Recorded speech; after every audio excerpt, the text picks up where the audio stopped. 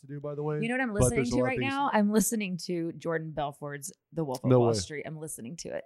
I'm Josh Sigmund. And I'm Bryn Rouse. I'm a mortgage guy with a passion for helping people with their money and all things business. Bryn is my co-host. And I'm a marketing girl. I am literally obsessed with it. Oh, and Josh has showed me how to save money. Quite a bit, actually. Because of her obsession, I hired her to do my marketing. And we've worked together for 10 years. We launched Sigmund Sense in 2020, a podcast about money. It's a podcast that teaches people how to save more, give more, create wealth, and retire early. And we recorded and published 34 episodes. People liked it, and it was so fun. But most importantly, we helped people. So we're excited to announce we're doing a second season. And we're mixing things up. We're moving away from money talks to focus on all things business. Leadership, management, team building, book reviews, hiring, firing, operations. Motivating teams, lead generation, time management, personality profiling, closing skills. And of course, money. And marketing. We are inviting you to continue this journey with us, and we want your input. What topics would you like to see covered? Email all of your ideas to our podcast email address, sigmundsense@gmail.com. And be sure to click that subscribe button when you visit our channels. You'll get notified when we drop new episodes. Are you ready? Season 2, Getting Down to Business. Welcome to Sigmund Sense. Well, we're going to carry on this conversation because we last episode we were talking about monster prospecting, and there's this very interesting conversation about when should you start calling people and like how much research should you do and like should you just get after it or should you plan? And I think that you and I fall on different sides of this in some ways. In some ways. And then there's some things we agree on. I mean, there's the right way and then there's your way. But I should effectively welcome you first back to Sigmund Sense. And so what we're going to talk about today is what most salespeople would argue is an important step, which is preparation prior to first contact. Let's just say it that way. Okay. Preparation prior to first contact. So are you saying first contact is when you call them on the phone? Yeah. Or is it like when you meet them? Yes and yes. So this is where there's going to be, in my opinion, something that a single book and a single author or a single podcast is not going to be correct for every industry, right? Totally. I think this is industry specific, right? When you're talking about a $100,000 medical sale, please be prepared, right? When you're talking about trying to get to know somebody in a relationship sale, insurance, financial planning, I don't think you need a ton of upfront work done, right? Or potential referring partners, right? You know, I think it's birds of a feather fly together, and you want to have as many contacts as possible without thinking about it. Just find out people that you like, that there might be an opportunity to grow and make money together, right? So I really want to unravel this a little bit because I coach people in my industry, right? Realtors and lenders, and one thing that I see is so many realtors and lenders. They just joined the industry, right? And they spend the first 6 months thinking about what they're going to think about, training on what they think they're going to think about saying, start creating their listing packages and their buyers packages, try to figure out like what they're going to possibly say to a divorce attorney or a realtor to get them to send them business. And they literally leave the business because guess what? 6 months of no paycheck and a commission job just doesn't work. Yeah. So you're getting ready to for get ready. those people, like I literally think, yes, you need to understand what it is you're selling. So there's got to be some preparation about what are the value propositions? What is it that you offer? What's good scripting to that you can, which we'll talk in a different episode about modeling masters. Like there's certainly some preparation that side. Like no one wants to waste their time talking to somebody that doesn't know what they are doing or doesn't seem prepared. I mean, that's right. Absolutely. Seeming unprepared is also unprofessional. Oh, I love that. Yep. So I think there's different degrees of preparation too. Is know if it's in a prospecting sense, like there are things about the business you need to be prepared for. Yep. Like what do you know the product? Do you know if you're going to go on a listing product, presentation? service? Are you the confident needs with of the comps? client? Yep. Right. Those things are prepared. Competition is one too. Yes. And then there's also the other side, which is preparation for the actual prospect. Right.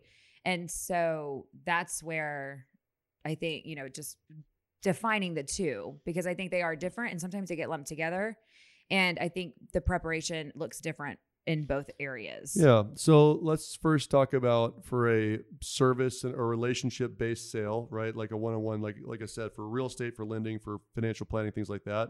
or just trying to meet a referring partner. To me, I think that all you have to have in preparation is competency in what you do or what it is that you like. You need to train long enough with somebody that knows it, or have the support system behind you of somebody that you can get the answer from quickly. Yes. So you don't have to know everything about the product. You don't have to know every in and out of the service. You're a perfect example. I'm a perfect You're example not a loan officer, but you sell on sending leads to the team. Right. So in that area, it's understanding, well, what exactly is it that we do? What is exactly that we don't do? Understanding that piece too. Like, we do residential real estate loans. We don't do commercial real estate loans. We don't do construction real estate loans. But what we do really well is 1 to 4 family residential loans in the state of Texas. Right. Like, we do them in all of Texas, not just. And refinances. Yeah, and refinances. So the fact that you are able to articulate that quickly and accurately and know what we do and what we do well is important, because when somebody says, well, can you do this? And you don't know, well, there's the loss of trust very early in the game, right? So that preparation is super important. Understanding the process. The process is preparation huge. About understanding like what step 1, step 2, step 3, step 4 to the sale is, right? What's a good starting step for a relationship? What's a great starting step to a referral? What would it look like to a referral if it came to our team, walking them through step 1, 2, and 3? I think that's really powerful. And I think it can be, my feeling is that it's probably missed often when in all types of sales, is explaining and selling the process. Because getting a new client, landing the sale, so much of that boils down to trust. And when you can tell people what to expect, that trust starts to form, and they also feel more comfortable, either if they're making a change in our world, like if they have a lender that they work with and have worked with, it is uncomfortable to make that change. And whether they're still in good standing with the lender, or they've messed up and things are going bad and they need to move, it's always uncomfortable. So explaining the process is huge. And that is a selling point. And a lot of people miss that. Like, just talk through what happens first. Absolutely. What happens first? What happens second? Yeah. I think that's a great way to kind of start this episode, because, how long does that take? It's going to be different for every industry. I literally think that in our industry, in a matter of 3 months, you can get a good feeling in real estate or lending by going to, if you're in real estate, there's lots of classes that you can go to, and same thing in lending or working within a good team to at least learn the language. Like, I think that's a great way to say it, is learning the language that is a good way of what to say you're it. doing. Like, please tell me you can spell mortgage when you're selling mortgages, right? Right. And please tell me that you understand the basics of the real estate contract. I was going to say contract, buyer, buyer's agent, seller, seller's agent. Right. And I say it that way because I've had escrow reps, company, like basic stuff. Because we've hired reps that have not purchased a home in before. the past. It's like they haven't purchased a home. Yep. You haven't purchased a home. Why would you Why would we expect you to know the ins and outs? Right. And there's a lot of moving pieces in real estate. And so it's really interesting. And I would also argue that the longer the training process, if it can be supported by with salaries, right, the better the salesperson is eventually, right? So I work for a company called The Core as well. It's Core Training. They've got these client concierge, and their job is literally just to be able to get any resource for the people that they're in the coaching program at the drop of the hat. I've never seen anything like it. It's fabulous. It's unbelievable what really they is. do, right? One thing I found out about them is that what they train, when they hire somebody, that person is not allowed to talk to a client for 6 months. Wow. Whereas most training in sales is, here's your desk, here's your phone, good luck, right? That's what mine looked like. Right. Actually, I didn't even know what I was supposed to do. Not with you. Yep. This is with my first sales job. I literally sat down on my first day and I'm like, I have no idea what my job is. Isn't that no clue. Wonderful? Literally no clue. Yeah, like, so if you own a company, if you lead a sales team, like, please understand that the quality of your salespeople starts with your training. It's your fault if they are shitty salespeople in a year. If they were brand new to the industry, it's your fault. It's your fault. So work on training. But excuse me. So from a preparation perspective, that's where I would start is, do you have adequate training to be competent at your job? You don't have to be exceptional, competent, because there's nothing in sales that trains you faster than stepping on a landmine. That is the truth. Like, you're going to make mistakes. Yeah. As if you're an owner, like, let your children make mistakes. Let your child touch the hot wire if they're on a farm. They won't touch the hot wire again. It's just the truth. Yeah. So if you don't let people make the mistakes, like I recognize that one of the reasons why I'm pretty good at what I do is that I've just in 19 years have just made a lot of mistakes. And fewer. And I remember what I did, so I don't make the same mistake again. That's a huge point. Don't continue making the same mistakes, because that's just annoying. Yep. You learn from it. But so that's a big piece of it. Now, on the flip side, if you're a seasoned salesperson, you have to look at who you're pitching, because you might only get one opportunity, one pitch. It might take, like when you're I'll just use our industry because it's relevant right now. If I want to work with a builder, and that builder kicks off 100 houses a month, and that builder's clearly got a great lender relationship, or they wouldn't be doing 100 units a month. They will tell me no for a meeting for 6 months, 7 months, 13 months, 3 years. It's just the truth. So when you finally get the shot at the title, I would spend a lot of extra time in preparation. So what does that look like for that level of a meeting down the road, right? I'd say the first thing is make sure that all parties are there. Like, that are decision you have makers. if you have one chance, this is not the time to like have staff, like, and you go by yourself. You bring the boss. I would bring, if it was me and I set it up, I would bring you. Yep. I would bring Justine. I would bring Chris, whoever we needed to bring to answer everything that's on the table. And I would encourage them to do the same thing. Who's going to be at this appointment? I don't want to waste anybody's time.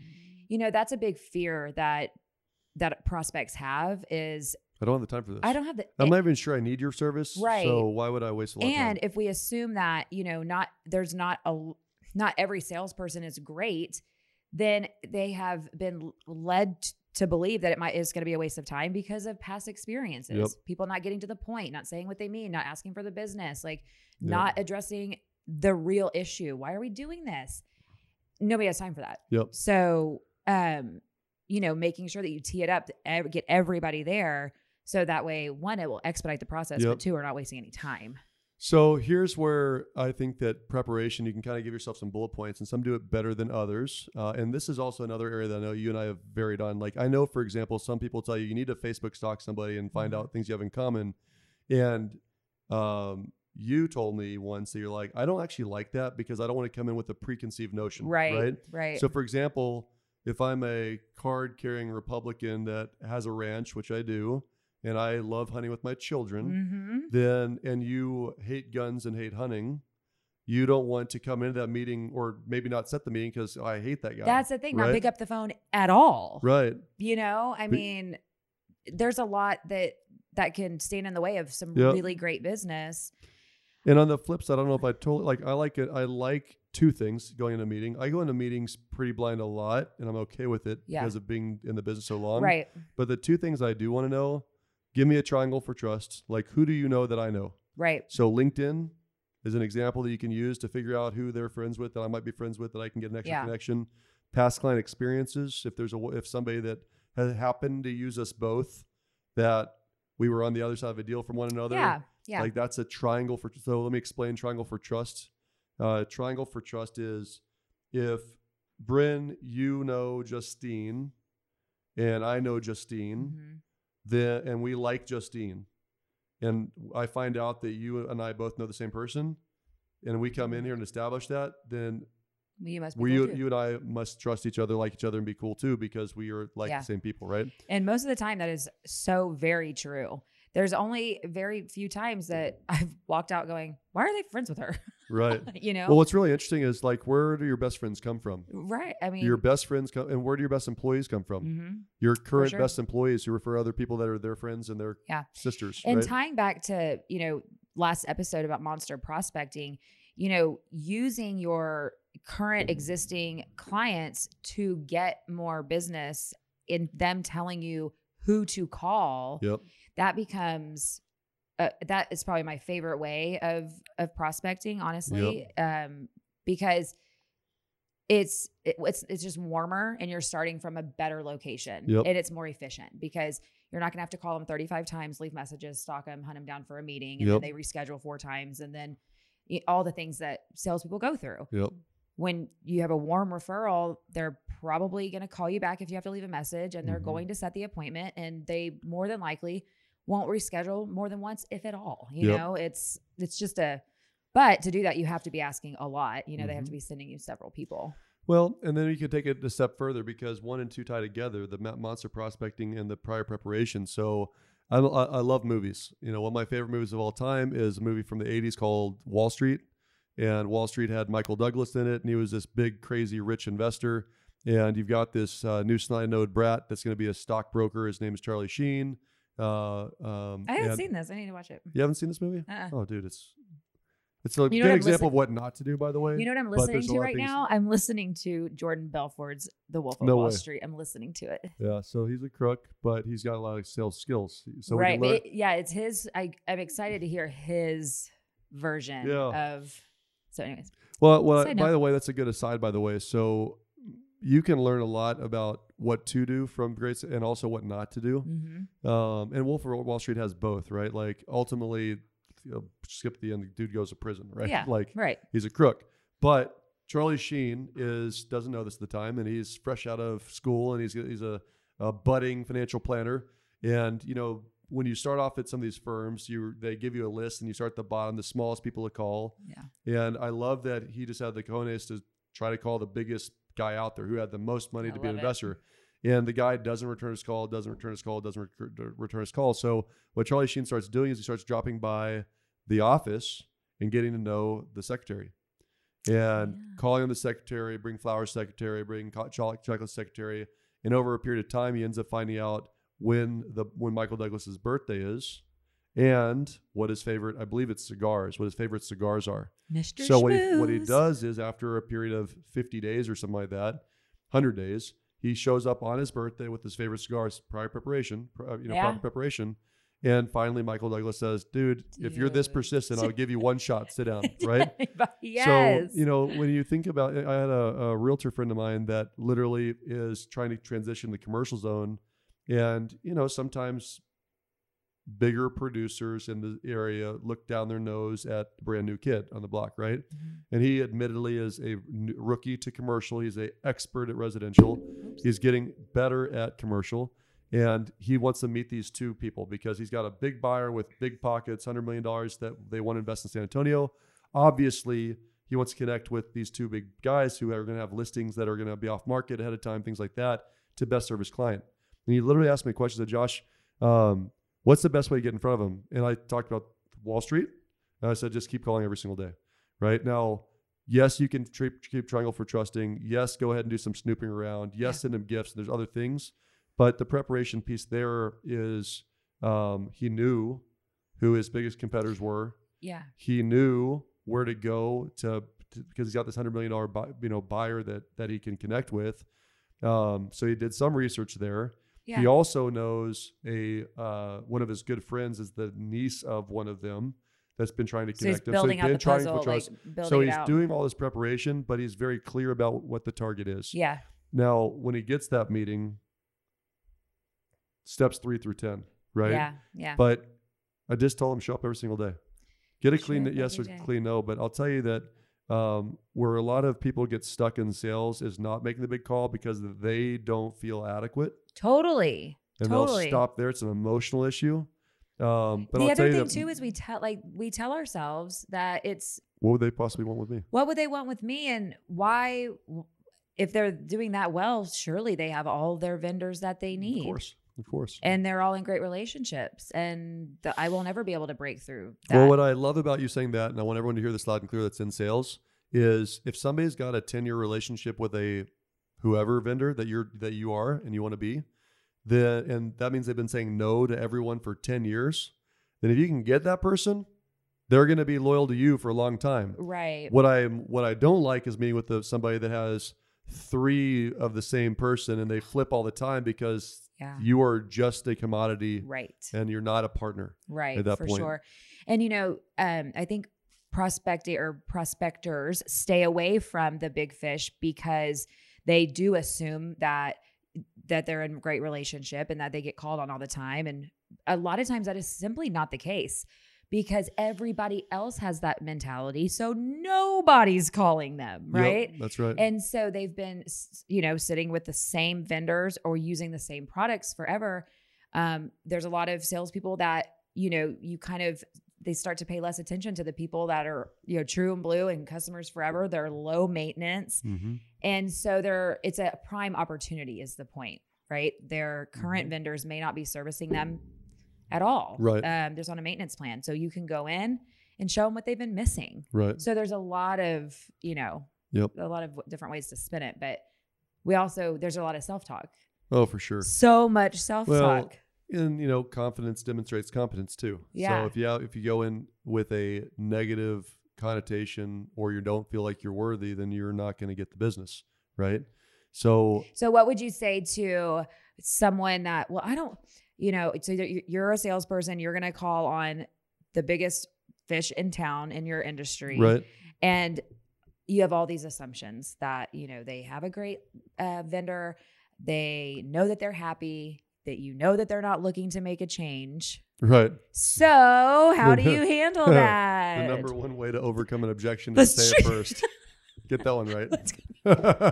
Wait, what? What? I don't know. Let me say that again. The number one way to overcome an objection is to say it first. Say it first. So if I know that you are happy, I know that you have a great relationship with your boss, I know that you're well compensated, I know that that you're too busy, then I would literally say that in the first conversation. I'd say, hey, Bryn, listen, I know that you're not looking for a job. I know that you have a great relationship with your boss. I know that that you're well compensated and you really don't have any time to meet with me. But at some point, one day, 3 years, 5 years, 10 years from now, I'm sure that that your boss will die or retire.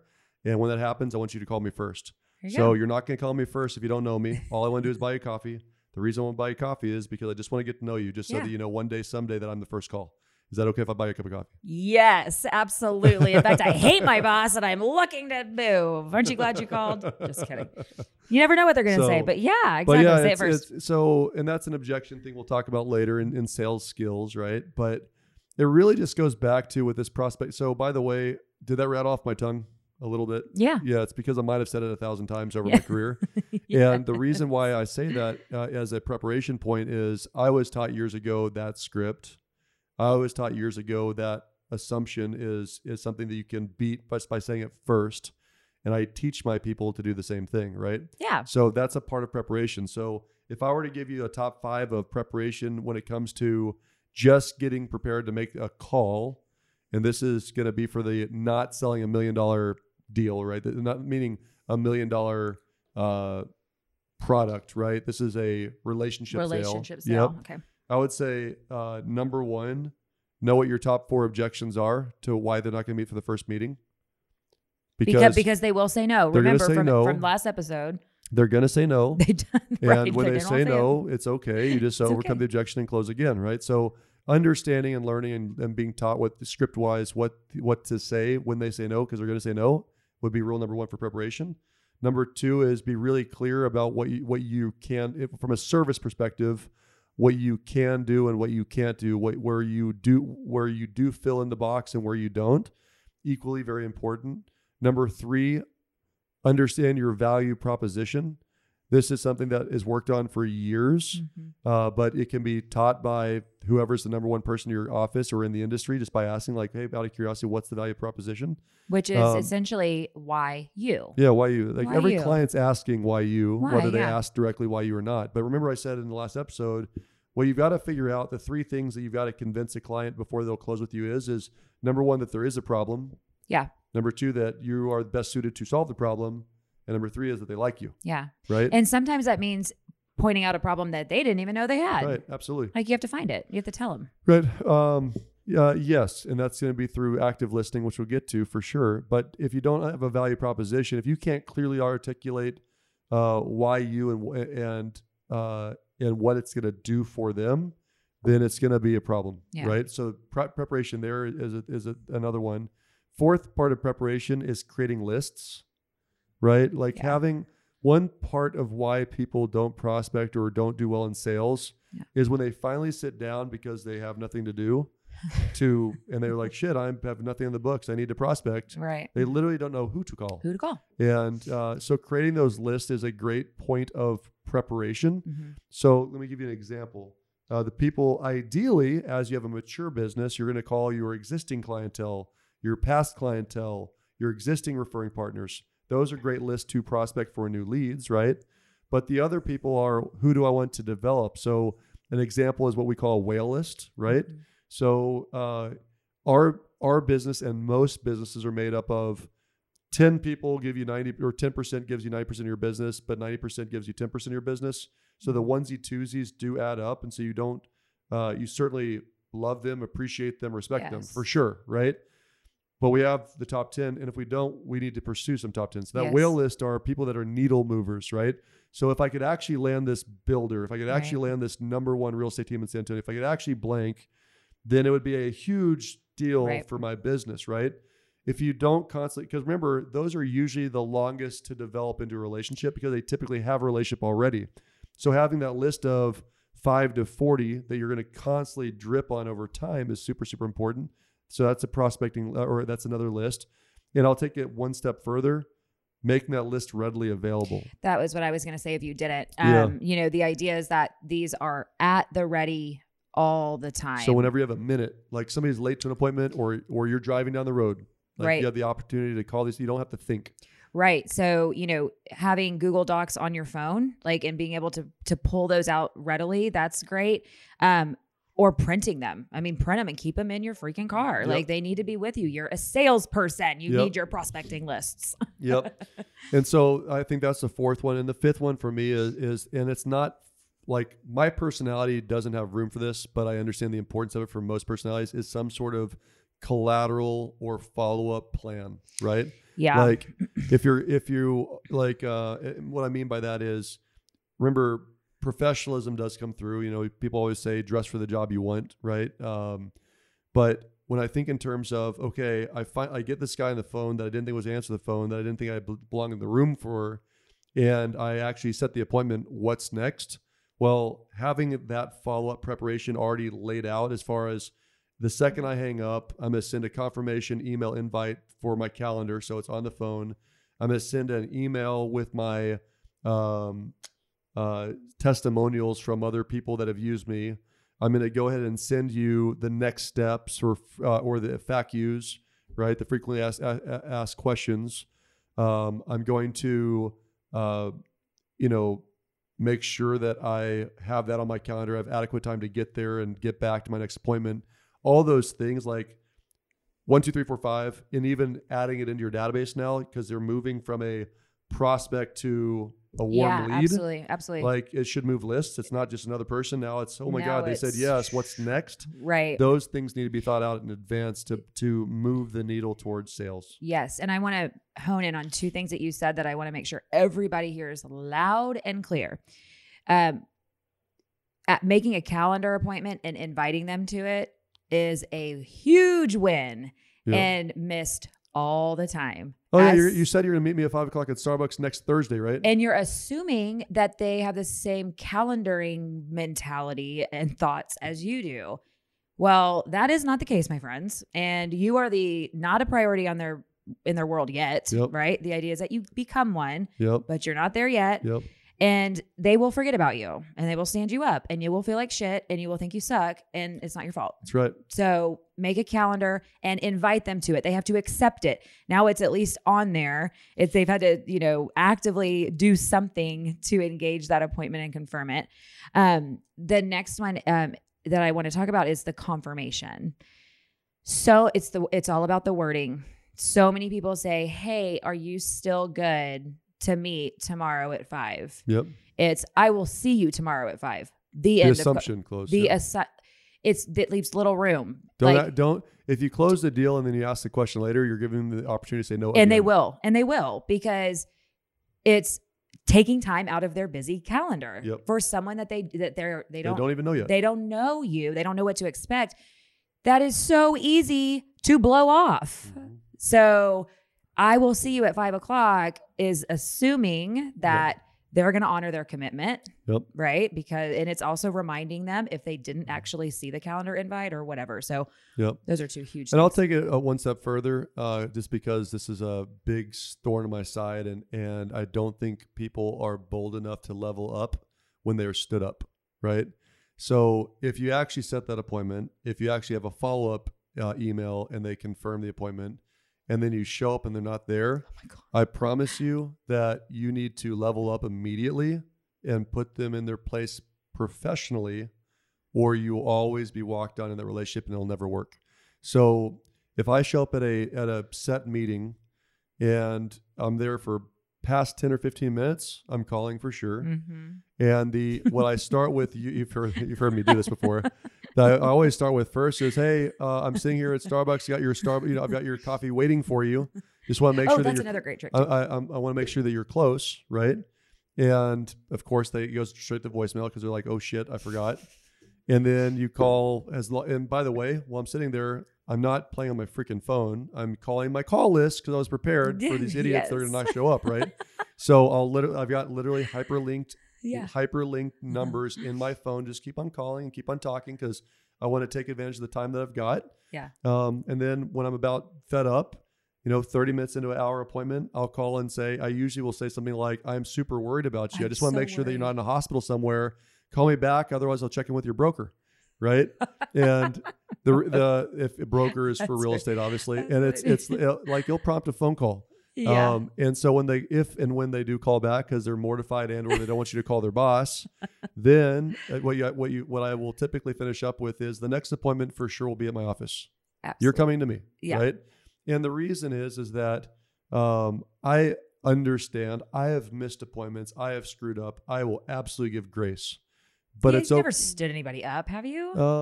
I'm sure. Unintentionally. I assume I have at some point accidentally. I assume I screwed up on my calendar at some point. Yes, I would never say that I've never, and I've certainly been 10 minutes late. Certainly. Right. This we know, Josh. Right. So my point is like from a grace perspective, it's owed. I cannot judge. Good point. But I also think that it is okay to level up in that case and say, look, dude, the next appointment, you confirm it on the phone. Hey, do you have a smartphone? Yes. Is it in your hand? Perfect. Can you meet me tomorrow at my office at 10 o'clock? Like, here's the address. Here's the time. Do you want me to send you another confirmation email? Yeah. And you set the next appointment. But, being bold is super important in those situations. It is. Because otherwise you'll chase your tail and you'll find out over the fifth stand up that this is not somebody you want to work with. They have zero respect. It's not, but also you have to know that you don't deserve that either, right? Yeah. And especially if you're having value in yourself. Yeah, and especially if you're doing these things and you're being responsible with setting stuff up and the follow-up system, and you don't deserve that. What's a lack of professionalism on their side? It is. So what kind of clientele or what's that going to be like to work with? Exactly. A little tip too, if you're going to be meeting somebody for coffee. So when you're confirming, I'll see you at 3:00 with your cappuccino, or what would you like me to order? What do you want me to order you? Because now they're a real dick if they don't show up. Because you're sitting there with their coffee. One of the best closes is an obligation close, right? Yes. Like, don't make me show up over there and buy you stuff and just not be there. Like, that's a jerk move, right? And I got to be honest, if somebody did that to me, I wouldn't even call them. I'd be like, delete from my I'd be so pissed. I'd be so pissed. Well, I hope this helps you on what it looks like to be prepared. All this is what we talked about, at least the 5 steps. You can for sure learn in 30 to 60 days, depending on the service or product industry you're in. Obviously not medical sales, medical device sales. The time frame and training might be longer, but you want to minimize that time and get out there and start firing bullets. Because absolutely. Remember, step one is more leads than you can handle, more calls than the next person. So don't over prepare, overthink, overstructure, overcreate, and never get around to making the calls. Yeah. But yes, you need to have some level of professionalism and preparedness. And from here, we move on to something called modeling the masters, right? Like, from here, probably a portion of this, when you're preparing, what should be around that, but there's somebody for sure that is the best in your industry. Mm-hmm. And what I've learned about people that are the best in their industry, somebody helped them too. And so they're actually more willing to help you than you think. And we'll talk about that next time on Sigmund Sense. So awesome. in the meantime, yeah. In the meantime, if y'all, if you have questions, if you have comments, we love all of that. So you can send questions to sigmundsense@gmail.com. Find us on YouTube and Instagram and Facebook. And like and subscribe and share. All the things. And make us trending. We want to start trending, right? And we want to be able to say that it's not just busy trending. Like we actually want to trend, right? Next time, guys. We'll talk to you later.